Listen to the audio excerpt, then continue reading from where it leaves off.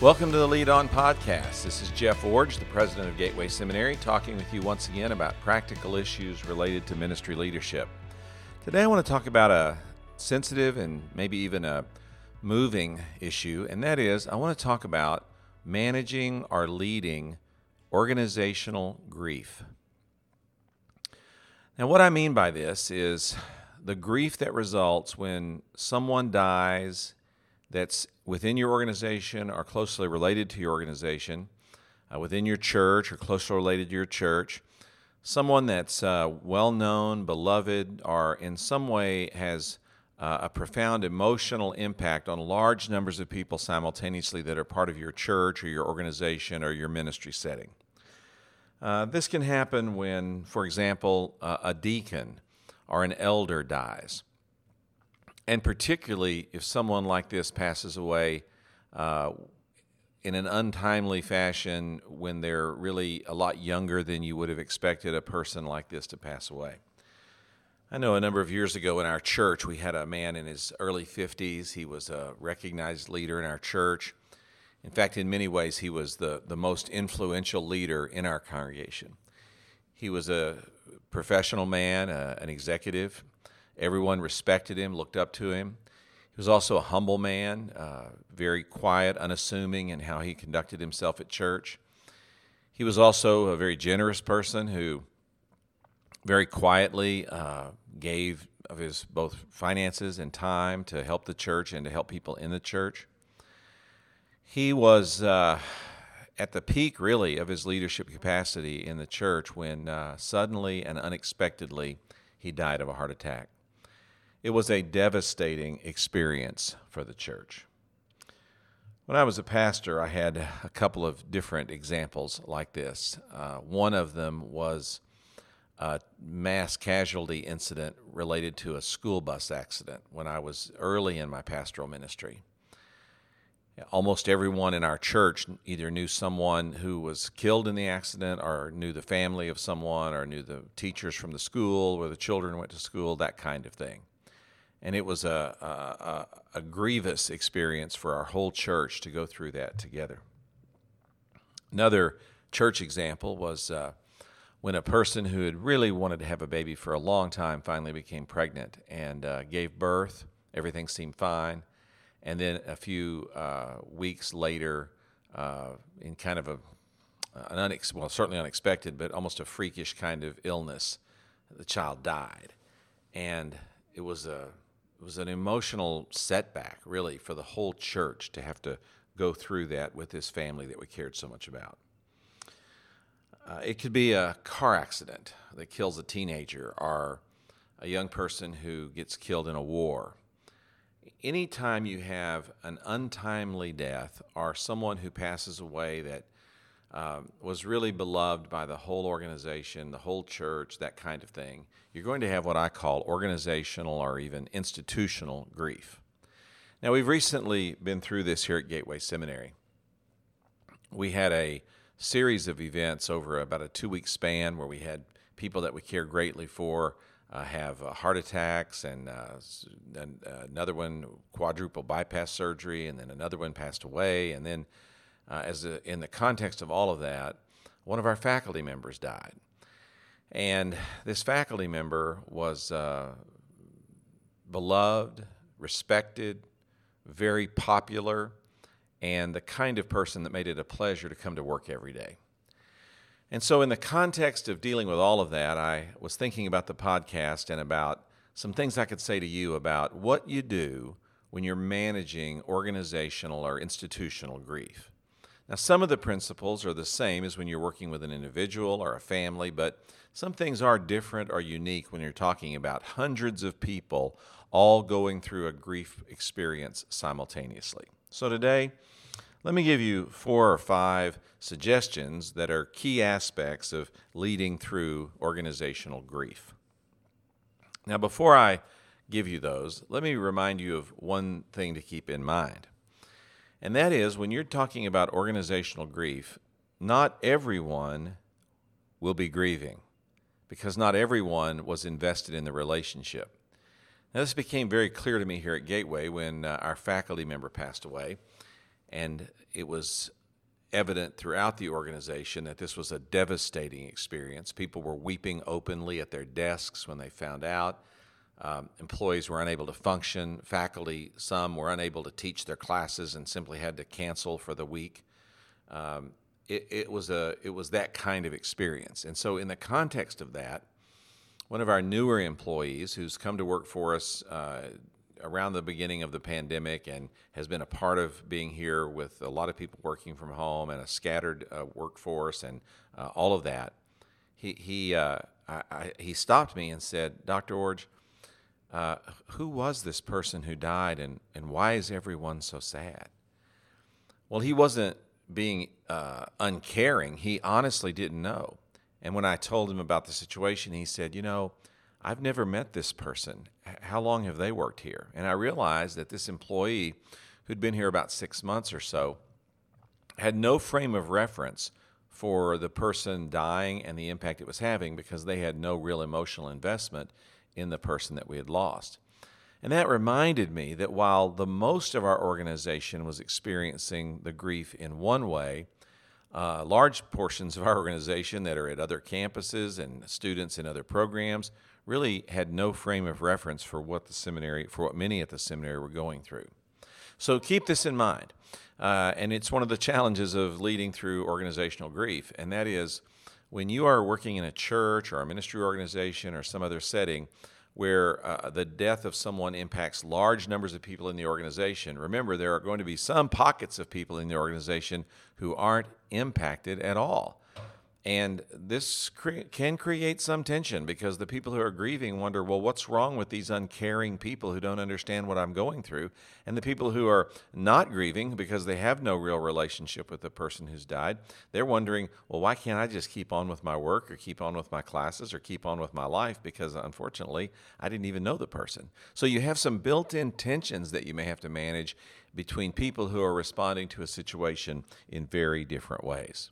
But I want to focus now the rest of the podcast on what do you do with the people who are grieving when you have a large number of people in an organization that are simultaneously impacted by the death of someone that was very significant to all of them. Number one, first of all, recognize the grief process is happening simultaneously to a lot of people. Now, from other podcasts and other teachings, you've heard me say that I like a six-fold model of grief and grieving. Grief involves shock, anger, denial, bargaining, exploration, and adjustment. The first four of those, shock, anger, denial, bargaining, are sort of the dark side of living through grief. And then exploration and adjustment are those positive steps that you start to take when it's time to really emotionally heal and deal with the loss that you've experienced. But remember that when you have an organizational grief experience, large numbers of people are going through shock, anger, denial, and bargaining simultaneously. Now, you hope that you'll eventually lead them to exploration and adjustment. We'll talk about that a little later in the podcast. But for now, just recognize that many people are going through all of this at the same time. Now, while they're all going through a similar process at the same time, they definitely are not doing it in the same way, at the same rate, or on the same pace. So some are shocked, some are angry, some are in denial, some are bargaining, and they are ricocheting around between these four aspects of the grief process like a pinball in a pinball machine, moving from place to place and point to point and emotion to emotion as they're processing the loss that they've experienced. And then compounding the problem, these are all phases they're experiencing, not steps. They're phases or stages, not steps. In other words, there's not step 1, step 2, step 3, step 4. No, there's instead these four broad categories: shock, anger, denial, bargaining. And people are moving through these four and back and forth between them and caromming around but not only within them but between them in random fashion. So that while one person is in shock, another person is angry, another person is in denial, another person is bargaining, then back to shock, back to anger, back to denial, and you have maybe tens or hundreds or even thousands of people going through all of this simultaneously, but not all at the same time, in the same way, at the same rate, or at the same pace. Now, this makes leading in this context extremely challenging because you must lead in such a way that you're facilitating all of these people in some fashion moving toward exploration and adjustment to help them in the process of resolving their loss and their grief. Another thing that compounds this problem is that while it's happening simultaneously to all of these people and yet randomly and in different orders and in different ways and at different rates and at different times and different paces, these people are also perhaps experiencing other losses at the same time, which compound what they're experiencing in your context. I know this is what happened to me here at the seminary. The same week the faculty member died, I was dealing with a friend who had a major health crisis resulting in quadruple bypass surgery and all of the threat that brought to our relationship and the sense of feared loss that I felt. And while that was going on, I found out that another dear friend that I'd known for years and years and years and shared many meaningful ministry experiences passed away also of heart failure. And so all of this was happening simultaneous to dealing with the institutional grief of the death of our faculty member. And I wasn't the only one having these sort of waves of grief washing over me. Others were having the same thing. Now, you might think, given that situation, leading through that is an impossibility. Well, it's not an impossibility, but it does require some skill and some discipline that leaders must demonstrate in order to move people through this kind of process together. So first of all, recognize what's happening and be aware of the dynamics of the situation, and because of that, measure and gauge your response accordingly. The second thing I would say is, in this context, it's important to manage and disseminate information carefully. When there is a grief situation that comes from a significant loss, the rumor mill will start cranking out answers and solutions and perspectives and opinions in ways that will spin your mind and baffle you at the speed at which they can get that kind of information out. It's very important, though, for you as a leader not to get caught up in this. So listen to this phrase: announce what you know, and only what you know, and only after you know it for sure.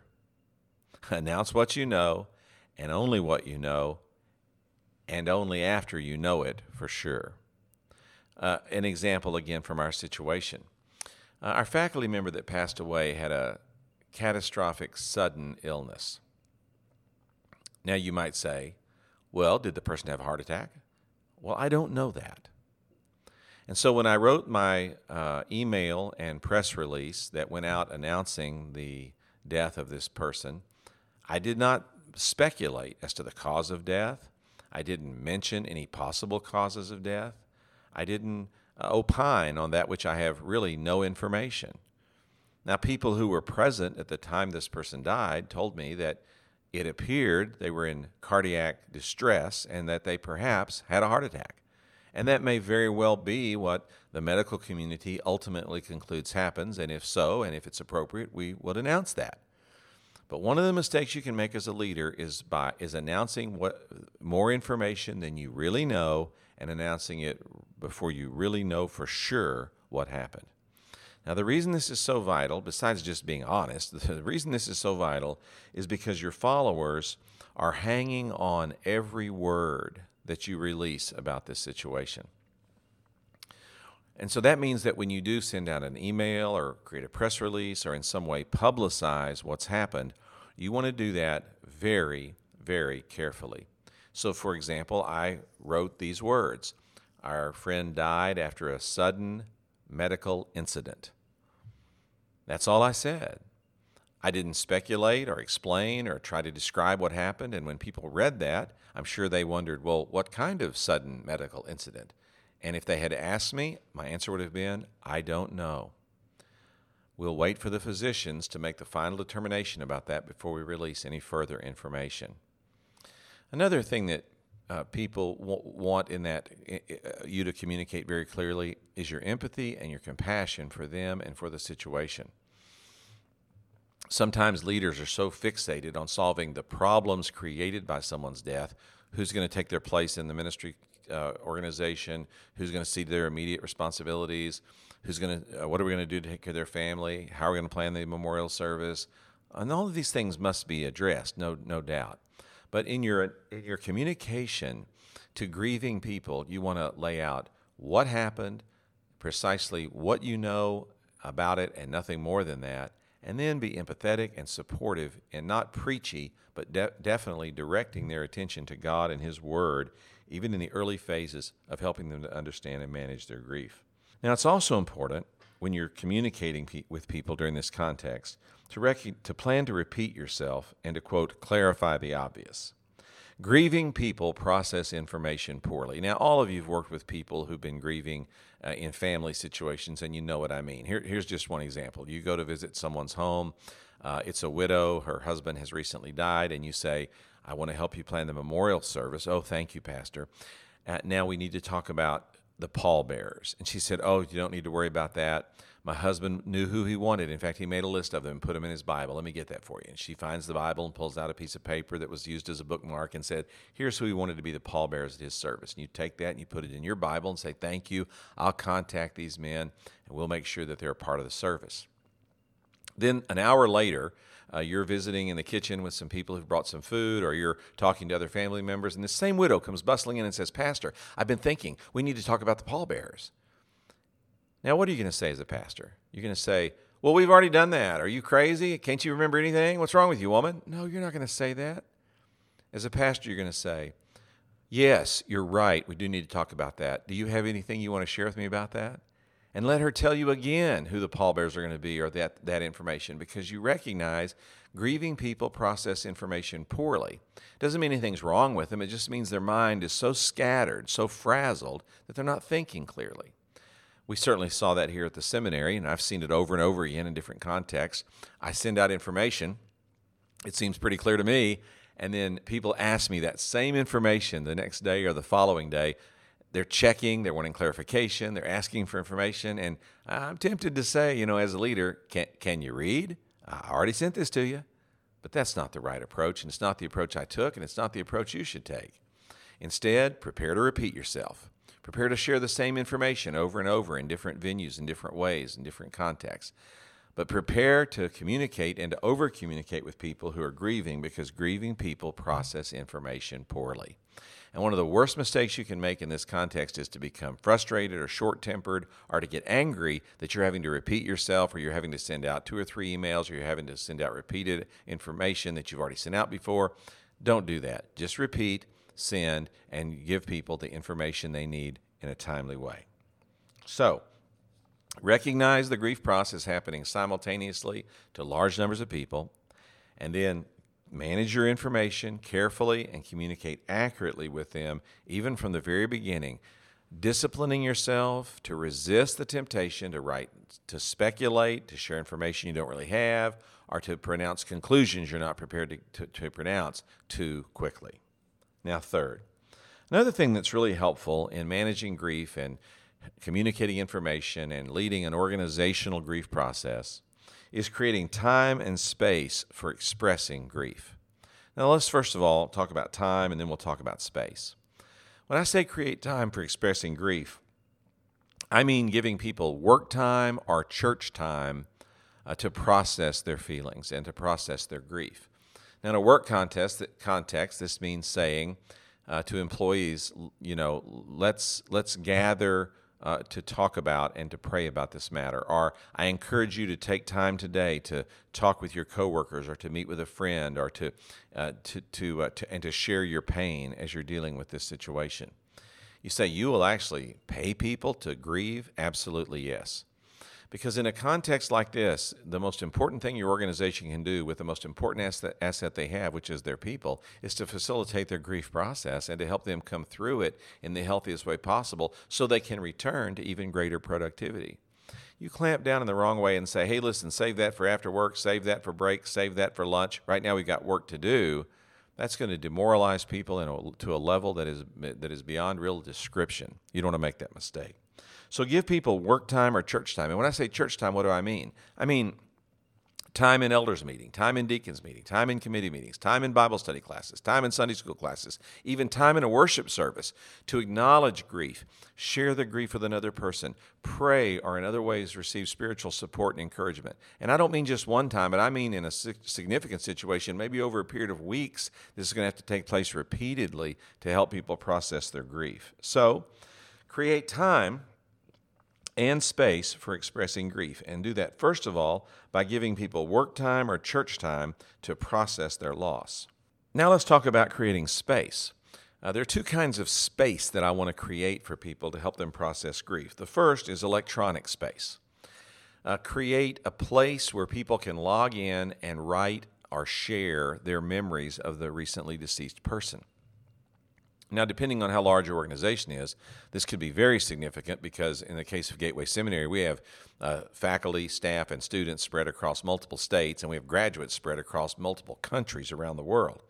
So we created an electronic space, a place that people could log in, type in their feelings, their emotions, their stories, their spiritual insights, their encouragement for others, and post it as a place to have a collective memory, if you will, of the person that we were thinking about, and to process our grief with each other in that context. Another thing that was suggested to me and that we did, and I have to confess I didn't think of this one quickly enough. Some employees asked for it, and I responded very positively for it. And that is, they were asked if we could create a space here in our building for people to go and share grief together, to just simply have a place that was quiet to talk and to pray and to cry. And so we did that. We actually have a prayer room here at the Ontario campus, and outside that prayer room and just across the hall is a classroom. So we set aside the prayer room and that classroom for 3 days. And we said, we want to set this space aside if you need a place to go, to rest, to think, to pray, to cry, and you want to do that with another person or even in private, this would be a location that you could use as a retreat, a space, if you will, for grieving during this time. Now, because I don't have that high a sense of place as some other people do, I sometimes forget this, but I'm reminded how important this is to so many people. And I'll give you the best illustration of this in the culture, and that is these spontaneous memorials that pop up, giving people a place they can go to express their grief. When Kobe Bryant died here in the Los Angeles area some months ago, there was a spontaneous memorial that was created for him near the Staples Center as people showed up and started bringing flowers and small gifts and letters and notes they had written to him and things like that. We see this anytime someone seems to be lose their life that's a public figure, or someone who loses their life in a public location. We tend to see shrines, memorials created to them in those places. And the reason that happens is because many people do have a strong sense of place, of wanting to go someplace to express their grief and know that that's a safe place or a good place to go and do that. So create time and space for expressing grief. Now, another aspect of all of this is often organizing a memorial service. Now, I don't have time on this podcast to do to give you all that I would normally do in that context. I actually, when I teach a preaching class here at Gateway, I usually spend an hour or more talking about planning and developing memorial services. But let me just say 2 or 3 things today that will help you as you're thinking about planning a service that really is managing institutional grief with large numbers of people. Number 1, resist the temptation that more is better. A longer service is not necessarily a better service. In fact, sometimes a longer service can be so emotionally overwhelming that it begins to be counterproductive in its context. And so I don't have a fixed time. That depends on your culture, how long your church or your organization normally meets for worship and things like that. But you do need to think carefully about not letting it be packed to the point that it begins to be emotionally draining rather than emotionally fulfilling for the people who are participating. And as the leader, you must be kind but firm in limiting the people and the number of people who are going to participate in the service. And then second, I would challenge you as a leader to choose the public participants in a memorial service very carefully. And one of the most important things to keep in mind is choosing people who can make sure that their service in the service, their leadership of the service, their participation in the service, make sure you choose people who will view their participation in the service as contributing to helping others resolve their grief, not just publicly expressing their own grief. Now think about that. You want to invite people to lead a memorial service who can lead from the perspective of, I'm here to facilitate others resolving their grief, not I'm here to express my grief and to receive some kind of condolences from you as you watch me publicly do this. Public personal catharsis is not good leadership of a memorial service. Instead, the focus must be, from those who are leading a service, entirely on the grieving, the people who need ministry during that service. Now, you may say, well, Jeff, but what if you've got someone that you feel like you just got to include? That could be a family member. It could be someone who is involved in that person who died's life in a consequential way. It could be a pastor emeritus. I mean, you have someone that you feel like, I just have to include them. But you feel like including them is sort of ripe with difficulty. They, for whatever reason, you're not really confident that in their leadership or their public ministry, they're going to be able to keep the focus on the people who need to be helped with their grieving. They're going to make it more of a personal thing. Or not just that, but they might become so overwhelmed with the situation emotionally that they just don't handle it very well or don't handle the situation very well. Well, technology has given us a really good solution for this problem. And that is a person who's you're concerned about should record their participation and have it played in the service, even if they're sitting in the service, rather than have them do it live. And it's very simple. You simply go to the person and say, look, I want you to participate in the service. I want you to do it in the most meaningful way possible. And I know it will be very difficult for you emotionally to participate in the service. And so I want us to record your remarks and your presentation beforehand, and then we'll prepare it with editing and appropriate work prior, and we'll show that in the service as your testimony or your words or your song or whatever it is you're asking them to share. You know, I've used this on several occasions in different contexts, and it really does give the person the opportunity to fully participate in the service and to really say what they'd like to say without all the emotional challenge and tension of doing that in public on the spot when there's so much emotion flowing from everyone in the room. And then finally, remember that when you're leading a memorial service, that your focus is on leading the people toward exploration and adjustment. They may come to the service stuck in shock, anger, denial, or bargaining, or be anywhere in that process or be ricocheting around in that process. But your goal in the memorial service is to lead them toward exploration and adjustment of how they will move forward. Shared memories of the deceased are good, but the memorial service should culminate with a focus on God and the Word of God. And the service should be planned to culminate with responding to God, not celebrating the deceased. Now keep that in mind. The service will include celebrating the deceased, and that's very important, but it must culminate with responding to God and having Him be our focus as we walk out of the room, thinking about God, eternal realities, and how we're going to go forward as a result of that. Now, there's one more big issue that I want to address. I'll just talk about it briefly, and that is you also have to, in this context, manage your own grief. Because you're part of the institution or the organization, you're also experiencing the profound loss of a person that was important to you, and you are going through the same things your followers are experiencing. So you may say, well, I just need to grieve along with them. And I would say, no, you do not. You need to grieve. Don't make a mistake about that. You can't deny and make it go away. You got to work through a grief process. But you do that best by turning to your friendship team, to the people that are that are your most supportive team members, to the people around you who share the leadership burden with you. You don't depend on your followers to sustain you while you're grieving. You do depend on the friends and colleagues you have to sustain you during this difficult time. So, for example, when the seminary was going through this institutional grieving process, I turned to some friends and told them about what I was experiencing and asked them to pray for me and shared some of the pain of the experience that I was living through. But with my followers here at the seminary, I tried to keep my focus on them and not have a service that was about me or about my needs or even about expressing my grief. While that needed to be done, it needed to be done in a different context so that when I come to the leadership role here, people can look to me to help them process and move where they needed to go. Now, I realize it's important to identify with people, and I certainly want to do that with empathy and compassion and all of those things.